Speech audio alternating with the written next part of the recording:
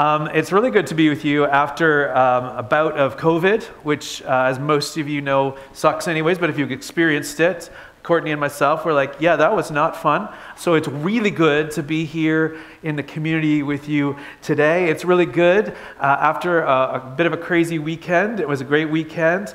Our young adults group went to Arusha, which was great, and I brought my 3 relief care boys with me, and the 4-year-old particularly loved Talia, and the boys also loved Jordan, who found a frog for them, which was the coolest thing ever, and he also rescued them from this concrete thing toppling on them because I wasn't watching them carefully enough, so that was a bit crazy. It was good, and it's just good to be with you together on this Sunday.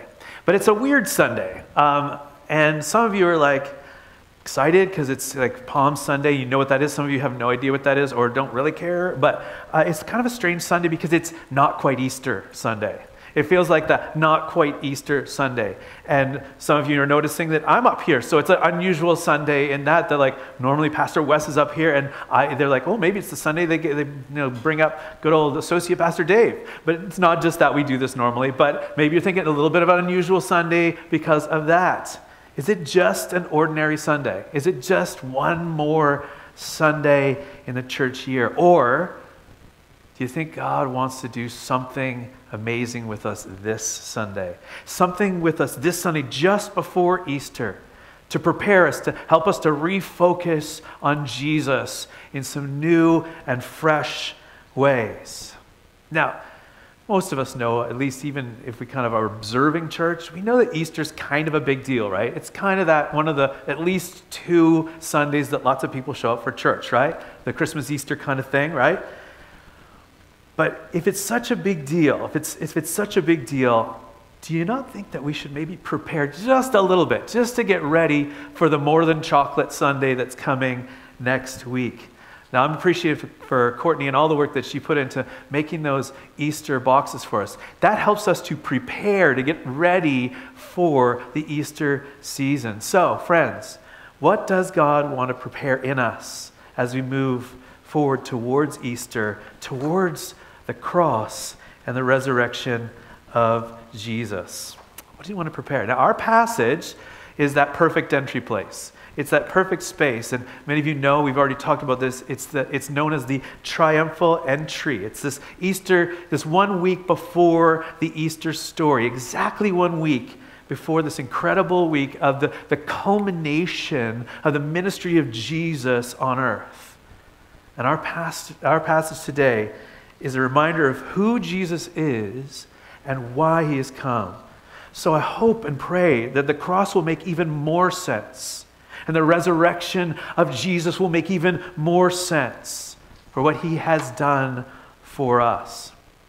Now, our passage today is one of those passages that is a great example of how the Bible kind of subverts or surprises our expectations. It kind of surprises our expectations. And we call this passage the triumphal entry. But is it really all that victorious and impressive? Like, if we're watching this, you're like, yeah, I don't know. Maybe this Jesus isn't exactly as advertised, because maybe at first glance you might be a little disappointed. It could be like, yeah, there's some people kind of happy, there's some coats flying around, I don't know, but couldn't there be a little more fireworks? And what's with the horse? Couldn't he have even a bigger horse? Like, there's some way cooler horses than this one, right? What's the big deal there? Now, back when I was a teenager, and I'm not picking on teenagers, I'm picking on myself here. Back when I was a teenager looking for a job, I applied for a lot of jobs. There were some cool jobs. I really wanted this job at McDonald's. I did not get that. I really, really wanted a job at an ice cream shop, which I did get, which was great. They weirdly went out of business like a couple weeks after I started. But I was like, I want to test all the flavors. And so I was sort of slightly blame myself for that. Anyways, and then there was this comic book store, which I really wanted to have a job at. Like, that was my dream job. So you can imagine me as a young guy, that's my dream job. Never got the comic book store. It was called the Silver Snail. So cool. No, did not get that job. So sad. But there was this one job that was advertised. It was a summer job, and I had no job, and I needed money because one does. And I lived in Toronto. If you don't know Toronto, it's a big city. It's a pretty vibrant city, especially in the summer. There's lots of stuff going on. And I lived pretty close to downtown, so like there was lots of stuff going on. There was like much music and like all this fashion stuff. It was pretty cool. It's pretty cool. I love this city more, but you know, I can give credit. So here's this job that's advertised. It's with this company, and there's this huge contest all over Toronto for a big cash prize. It was like this big deal, and it was advertised as like this huge big thing. And we were invited, this friend and I were invited to be part of the team. I was like, dang, this is gonna be so amazing. We're so excited to be able to go all around Toronto and like share how cool we are and get people interested and excited about this big contest. So we were sandwich boards for 6 weeks. If you don't want a sandwich board, it's a board that goes over you and you're kind of sandwiched in it and you walk around. So I walked around Toronto and all these cool people and all this fashion was going on and all these rock stars were happening. I'm walking down the street with this sandwich board. Definitely did not live up to our expectations. But to this day, I am so grateful for my friend's mom, who is not too embarrassed to be seen with us, who would occasionally take us out for lunch. So we'd sit there on our sandwich boards and eat lunch at these cafes, and she'd be like, "It's okay, boys, you're totally fine." But she had an awesome Spanish accent. Anyways, she was the one person who wasn't embarrassed. We were, but she was not. Thank God for her. And so we know sometimes things are not as advertised. So as we come to Easter this year, maybe you're thinking, I need something a bit more. I need Easter to be a bit bigger of a deal. It's kind of maybe not feeling as advertised this year. And so at first, our passages may not seem to say too much to us or give us confidence in Jesus. But let me encourage you. Our passage shows Jesus himself to be God's promised King, come to bring God's promised peace. So friends, I encourage you now to stand with me as we read our passage from Luke chapter 19, starting at verse 29. And for some of you, it's a familiar passage, so you can look that up on your phone, you can get your Bible out. Let me read this to us. As he, Jesus, approached Bethphage and Bethany at the hill called the Mount of Olives, he sent 2 of his disciples, saying to them, "Go to the village ahead of you, and as you enter it, you will find a colt tied there, which no one has ever ridden. Untie it and bring it here. If anyone asks you, 'Why are you untying it?' say, 'The Lord needs it.'" Those who were sent ahead went and found it just as he had told them. As they were untying the colt, its owners asked them, "Why are you untying the colt?" They replied, "The Lord needs it." They brought it to Jesus, threw their cloaks on the colt, and put Jesus on it. As he went along, people spread their cloaks on the road. When he came near the place where the road goes down the Mount of Olives, the whole crowd of disciples began joyfully to praise God in loud voices for all the miracles they had seen. "Blessed is the King who comes in the name of the Lord. Peace in heaven and glory in the highest." Some of the Pharisees in the crowd said to Jesus, "Teacher, rebuke your disciples." "I tell you," he replied, "if they keep quiet, the stones will cry out." You may be seated. This is God's word. Let me pray for us. Heavenly Father, thank you for your word. Thank you for this story. Thank you for this lead into Easter. And we pray that you will open our hearts and our minds. And Lord, would you bless my voice as I speak by the Spirit. And Lord, would you do an amazing work in hearts today for us to be able to see Jesus, you as the King, the promised King who has come to bring your promised peace. We pray this in Jesus' name. Amen. So, if we are correct in this reading this passage that Jesus is God's promised King to bring God's promised peace, what do we need? What do we need? What's going to help us out? Well, I think we need kind of 3 things. We need a whole bunch, but here's 3 things that might be helpful. First of all, we need some confidence in Jesus going into this passage. We need some confidence in Jesus. Maybe we just need that renewed, but we need some confidence in what's happening here. But we also need some understanding of what's actually going on, because there probably is a whole lot going on here that some of us are like, yeah, I know that a little bit, but need to be reminded. And some of us are like, I don't get this at all. This is a bit of a wacky thing that's happening. And thirdly, we need some time to actually consider how do we respond to this. So firstly, this is how we're going to spend our time. First, if we need some confidence that we can we can trust in Jesus, we've got to figure out what he's doing here. Let's figure out what Jesus is doing together. Secondly, we need some understanding. We need to kind of dig in a little bit. So to dig into what kind of king Jesus is kind of claiming to be. And thirdly, we need to consider how to respond. How do we want Jesus? Do we want this peace that Jesus is kind of offering, or is there maybe another way? We need some time to consider that, to really think about it. So first, as you and I come into this passage today, I pray that we're going to have some refreshed confidence in Jesus as we go into Easter. So I say confidence. This thing that our world seems to have as this special commodity, this thing that we can kind of buy and sell, or that we kind of want for ourselves, or as we want others to have in us, or in things that we're selling or things that we're about. This certainty and reliability and trustworthiness, confidence. Now, most of you know, so much advertising that we see around us has kind of an insane confidence, doesn't it? It doesn't always make sense. There's this confidence that like a soft drink or some beer or some gum, that's going to change my life, right? That's a pretty insane confidence to be able to say that. And for us to kind of go, yeah, I want that gum to change my life. You know, there's that kind of thing that there's this confidence out there. It's like, where does that come from? So advertising, yeah, that's one space we see it. Or how about the people that we watch? Maybe it's like people on social media or just people that we're really interested in, people around us. They seem to have some impressive confidence. But then if we ask a question like, why is it that someone who's kind of good at talking but doesn't know a whole lot about the world, we seem to kind of have confidence in what they're saying and maybe not what others are saying. So confidence in others around us. And how about politicians? And I know that's a sore spot for many of us, but politicians, they seem to have this incredible confidence in either their plan of peace or their plan of destruction. Why should we have confidence in these people?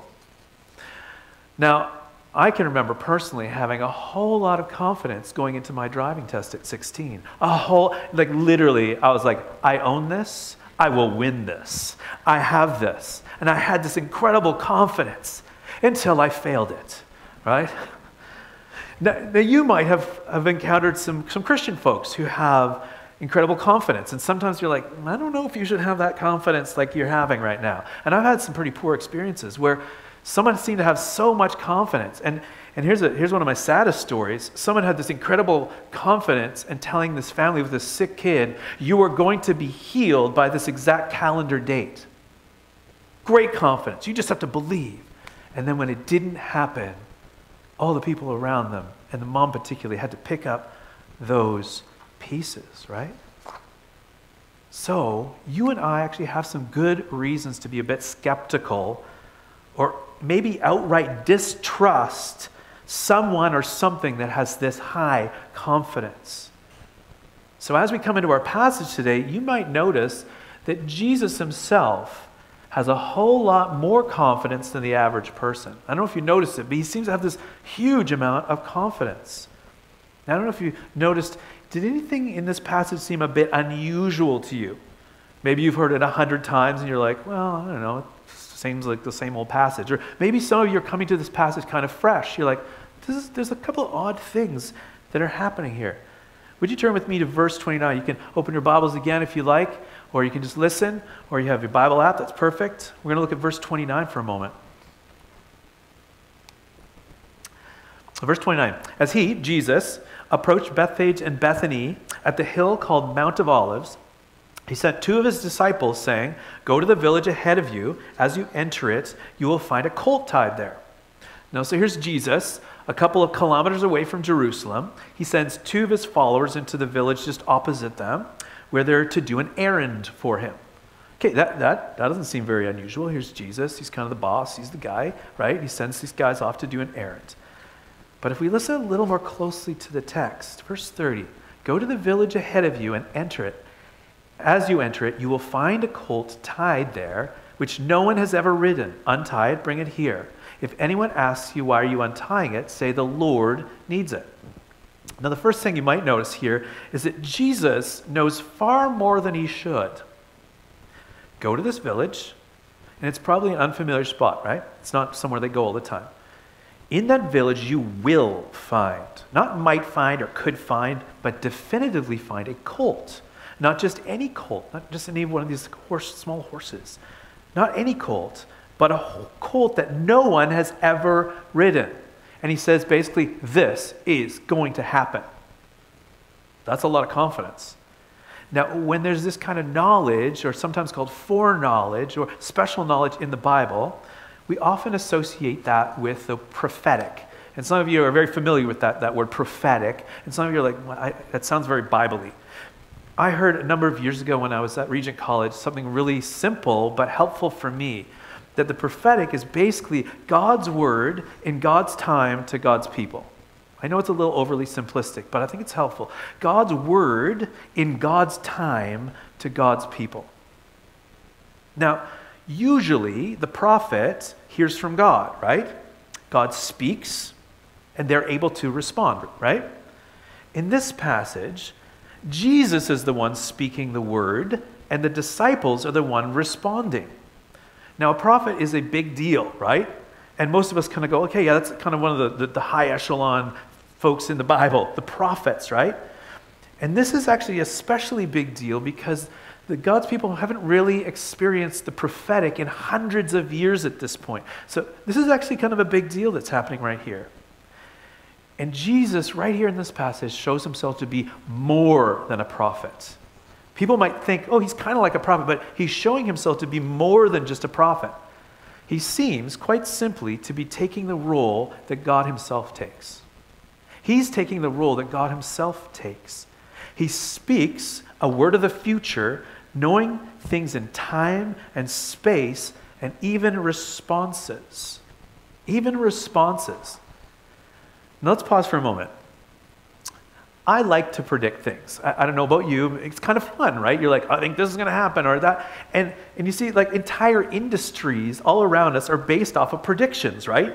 Whether it's something like gambling or lotteries, like I'm going to win or whatever, or whether it's like a lot of businesses are based on predicting, knowing what's going to kind of happen, like whether it's stocks and bonds and all that kind of thing, right? Now, for my entire childhood, as I said, I grew up in Toronto. I was a Toronto Maple Leafs fan. You might know where this is going. And so as a kid, I predicted every week they're going to win. And guess what? I was wrong every single time. Every single time. I don't know if they won a single game my entire childhood. I don't know. So sometimes our predictions are totally off, right? They're kind of just wishful thinking. Sometimes our predictions are actually really glorious and really true. And I don't know if you know this, almost exactly a year ago this week, I came on as the associate pastor here at Dunbar Heights. Now that is a prediction in my heart that has gone absolutely, completely, amazingly well and beautifully. Now, have we tripped up in things? Am I perfect? Absolutely not. But it's at least something I can say, this is something amazing. This is something I could say God was calling me to, and God has been totally right on the money. Right? So there's some good ones and some bad ones. But here's the thing. What Luke does here is more than just like wishful thinking or, hey, that was a good idea. Look what Luke does. Jesus here in this passage gives very clear instructions. And Luke affirms this very clear word of Jesus. Something that only God could know. And how it would play out. Let me read this to us in verse 32. Verse 32, those who were sent ahead went and found it just as he had told them. As they were untying the colt, its owners asked them, "Why are you untying the colt?" They replied, "The Lord needs it." So Luke here shows us word for word, moment by moment, reaction by reaction, exactly as Jesus said. No room for kind of dancing around, kind of like what Jesus said, maybe a little like what Jesus said. The precision and prophetic power is revealed to us right here. So it seems, if we're kind of just stepping back, it seems like Jesus himself is the source of this true, precise, clear, and perfect match of what will happen and does happen. Perfect foreknowledge, which only belongs to God, who operates both inside and outside of time that he created. Right? That's pretty powerful. So if we're looking at this, it could seem like just an ordinary kind of story, but this is kind of what's being revealed. So, as we come back to confidence, it's important to establish that with great confidence, Jesus speaks the future prediction or foreknowledge and is fully reliable. So, I hope that we can see that we can have confidence in what Jesus says seems to happen. Or maybe even push it further, what Jesus says does happen. But what is Jesus saying exactly? Is he kind of just like, okay, here's what's happening, that's pretty awesome? Let's listen to these verses again. Verse 30. Go to the village ahead of you, and as you enter it, you will find a colt tied there, which no one has ever ridden. Untie it and bring it here. If anyone asks you, why are you untying it? Say, the Lord needs it. Now, let's look at this in a couple of rapid-fire questions so we can deeper understand what Jesus is actually doing, have an understanding of what's actually going on here. Here's a couple of questions. Ready? An unridden colt. Who needs it? Who needs it? Jesus is saying the Lord needs it. Okay. Is this just that God in general needs this cute little horse guy? Is it like, oh yeah, the Lord needs it because he likes cute horses? Or is there something more there? Why do the owners of the colt just turn the animal over? That's not a normal thing. It's not just like, oh sure, have our horse, right? No. Something seems to be compelling them to do that. And why is it exactly that Jesus is saying the Lord needs it? Why is Luke kind of emphasizing that the Lord needs it? Well, it might be, and if we're kind of honest, the only person who really needs this horse is Jesus himself. He's ultimately the one who both needs it and wants this special animal. So at the very least with these little questions, Jesus is identifying himself with the fulfillment of what the Lord needs. And if we press in, it is straightforward to consider, at least, or to conclude that Jesus himself is the Lord who needs it. That's what he's claiming. He is the Lord who needs this creature for a purpose. But what is this purpose? A couple more little rapid fires. Listen to the passage here in verse 35. They brought it to Jesus, the colt, threw their cloaks on the colt, and put Jesus on it. As he went along, people spread their cloaks on the road. So what kind of story is Jesus telling us here with this unridden colt and cloaks? Is Jesus trying to make some sort of scene like, hey, look at me, everybody? Well, it kind of seems like he is, a little bit at least. He's doing this on purpose, right? But what kind of story is he telling? Is this colt, this entrance down the Mount of Olives to Jerusalem, saying more than just like, admire this guy, he's famous, maybe. He's kind of a big deal. He's our teacher. Let's make a big deal of him. Is it saying more than that? Well, of course, the answer is, of course it is. Yes. And as Pastor West actually mentioned already, what kind of leaps off the page and would have leapt off the page or in the hearts of the people who were right there is from Zechariah chapter 9, verse 9. And this is kind of passage we almost always come to on Palm Sunday. And Zechariah is speaking of a king like David, kind of in the line of David, come to rescue, that Hosanna, save, right? Come to fulfill God's promise. But there's a promise of a very different kind of king. Now listen to this amazing passage in Zechariah 9. Let me read this to us. Rejoice greatly, daughter Zion. Shout, daughters of Jerusalem. See, your king comes to you, righteous and victorious, righteous and triumphant, lowly or humble, and riding on a donkey, on a colt, the foal of a donkey. Rejoice. There's this sense of joy. There's a king that is coming who's righteous. Who he is right with God and with others. And he comes with this victory or this triumph, right? But there's something about this king that's a little bit different. He's a king who's righteous and victorious, but he's humble, riding on a donkey. So who is this king? Well, Jesus knows that he has come as that king, that humble, righteous king, this victorious king. So what kind of king will this be? Well, many of you have probably heard this, but it bears repeating. Jesus is not coming riding on a war horse. He's not coming riding with the kind of military style of victory and power, but a colt.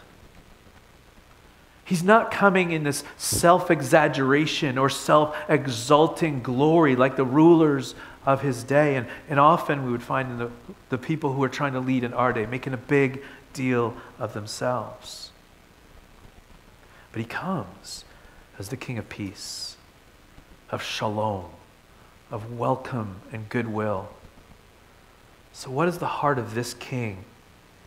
Is he arriving for the fame of himself, or is he a different kind of king?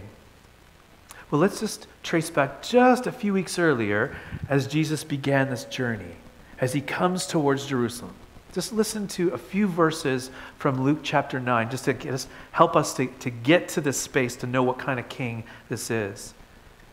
In Luke chapter 9, Jesus says and repeats this, that his trip to Jerusalem, his ride to Jerusalem, his journey to Jerusalem isn't about the personal power or pleasure or wealth or fame. This road means death to him. Verse 22 of chapter 9 in Luke. And he said, the Son of Man must suffer many things and be rejected by the elders, the chief priests, and the teachers of the law, and he must be killed. But wink, wink, on the third day, be raised to life. And Luke reminds us that just verses later in chapter 9, Jesus' heart is set in obedience to God's mission and your rescue and my rescue. The forgiveness of our sins and the peace that God brings us. Chapter 9, verse 51, just a few verses later from what we just read. I love this. As the time approached for him, Jesus, to be taken up to heaven, listen to this.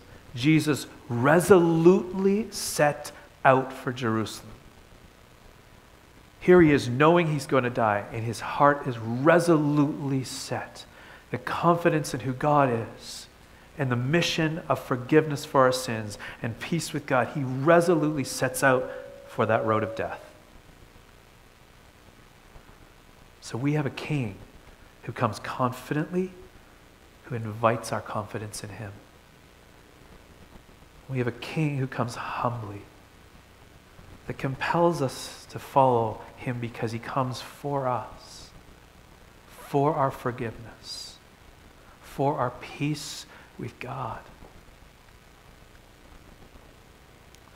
We have a king who we can understand just a bit more through this passage, just a bit more, this humble king. So how can we respond? How can we respond? Well, if we look at the two basic responses in the passage, there's two basic responses. We can think about how we can respond to the confident identity of Jesus, this humble, kingly nature of Jesus. That's being presented to us. How do we respond to it? What we seem to have in our passage is either this joyous celebration, this triumphal kind of entry, or angry criticism, this angry criticism that you hear. Now, we could jump to the conclusion quite quickly that one of these two responses is always the right one. One of them is always wrong. Before we do that, I do want to remind us that there are times where people can and do say to Christians, and ought to say to Jesus particularly, like the Pharisees, in verse 39, some of the Pharisees in the crowd said to Jesus, "Teacher, rebuke your disciples." And I want us to hear that there are times when the disciples of Jesus, both then and now, are not acting in right and just ways. Nor are they reflecting the character and mission of Jesus, our humble King. And the response ought to be, "Teacher, rebuke your disciples. Correct these Christians. Discipline them." Maybe you've experienced this, maybe from kind of a distance, or maybe close by. I certainly have. And there have been times where I've had some deep disappointments. And one example of that is with a leader who I very much respected, Ravi Zacharias. And maybe you know his ministry, maybe you don't. But over the years, I was really encouraged by this ministry of apologetics, sharing of who Jesus is and what he's done and how amazing it is in the light of history. And I was impressed and encouraged by this clear intellect and even humor. But friends, he was living a double life and hurting and abusing women who are especially vulnerable. And there's quite a few other situations like that. And I want to tell you, it is right to be angry and critical. That is a good thing. To say to Jesus, Jesus, what's going on here? What's going on here? Rebuke your disciples. And maybe you've had an experience personally. You've been hurt by someone in the church, whether it's intentionally, where you're like, that seemed to be on purpose, or just unintentionally, just something that happened and it was like, that was really hurtful. Or maybe you've seen Christians treat someone with kind of harsh judgment or a lack of love, or perhaps you've seen Christians ignore something that is sort of significantly an issue of justice.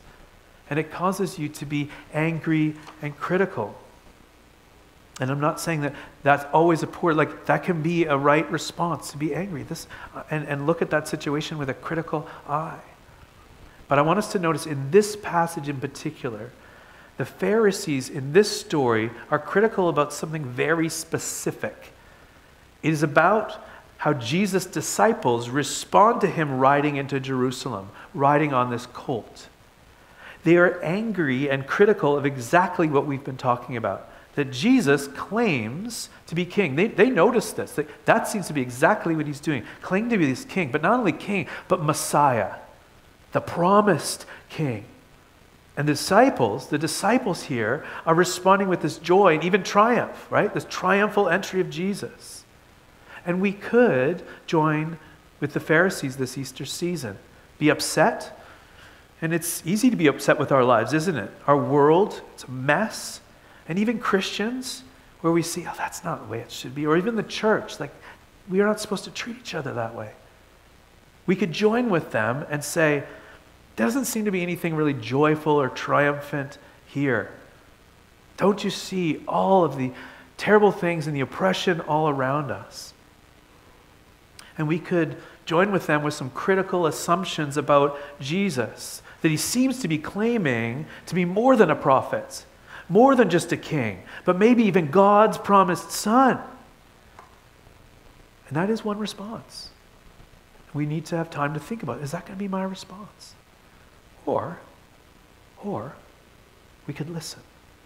We could listen to the celebration of these early disciples, caught up in the realization that Jesus is claiming to be king, to be the Messiah, the Son of God, even potentially the Lord. Whatever they may have made of this kind of scene, this understanding at the time. This is before the resurrection of Jesus. This is before the cross even. Whatever they are making of this scene, they seem to be responding with this triumph, with this joy. So what is it exactly that they're doing to show that as Jesus comes into Jerusalem riding on the colt? Well, they're filled with praise. They're filled with joy. They're filled with this sense of God is going to save us. They're filled with this incredible praise for God. But you see, it's not just this general praise, which is beautiful. It's beautiful just to praise God and to love God, absolutely.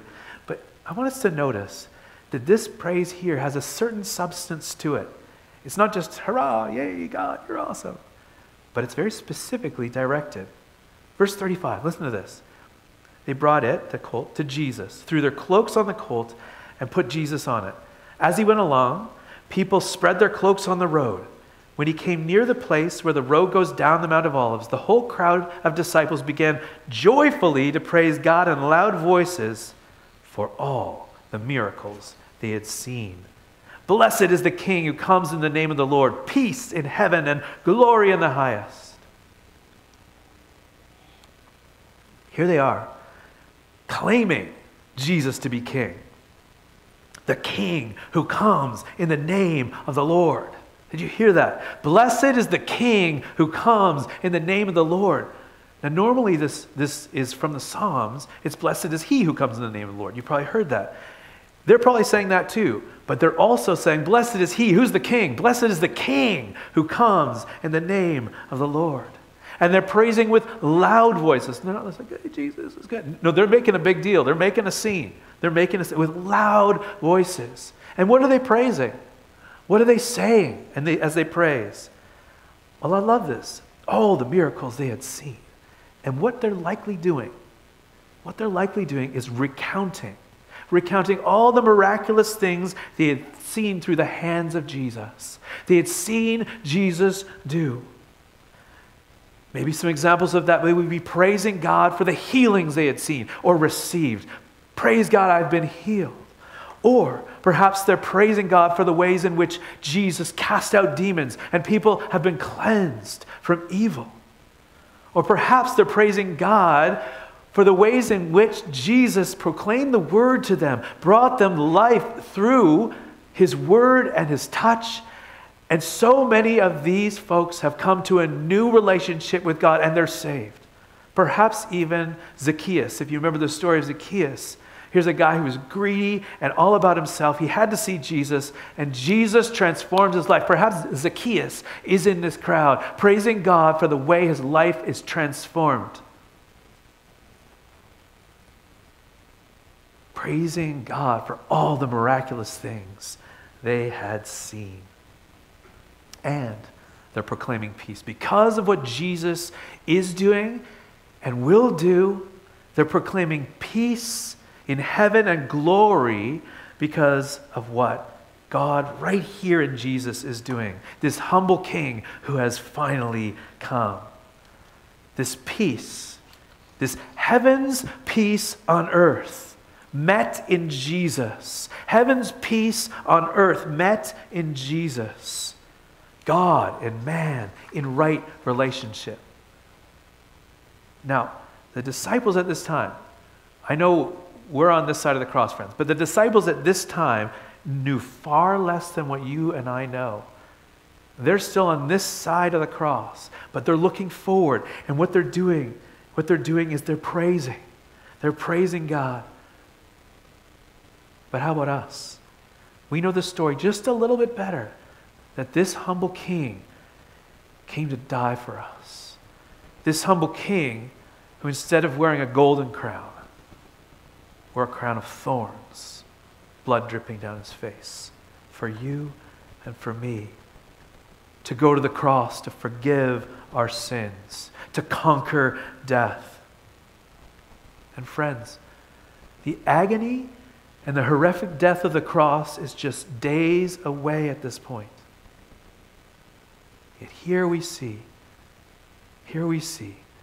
these disciples able to praise in triumph. And they don't even know the triumph that's coming.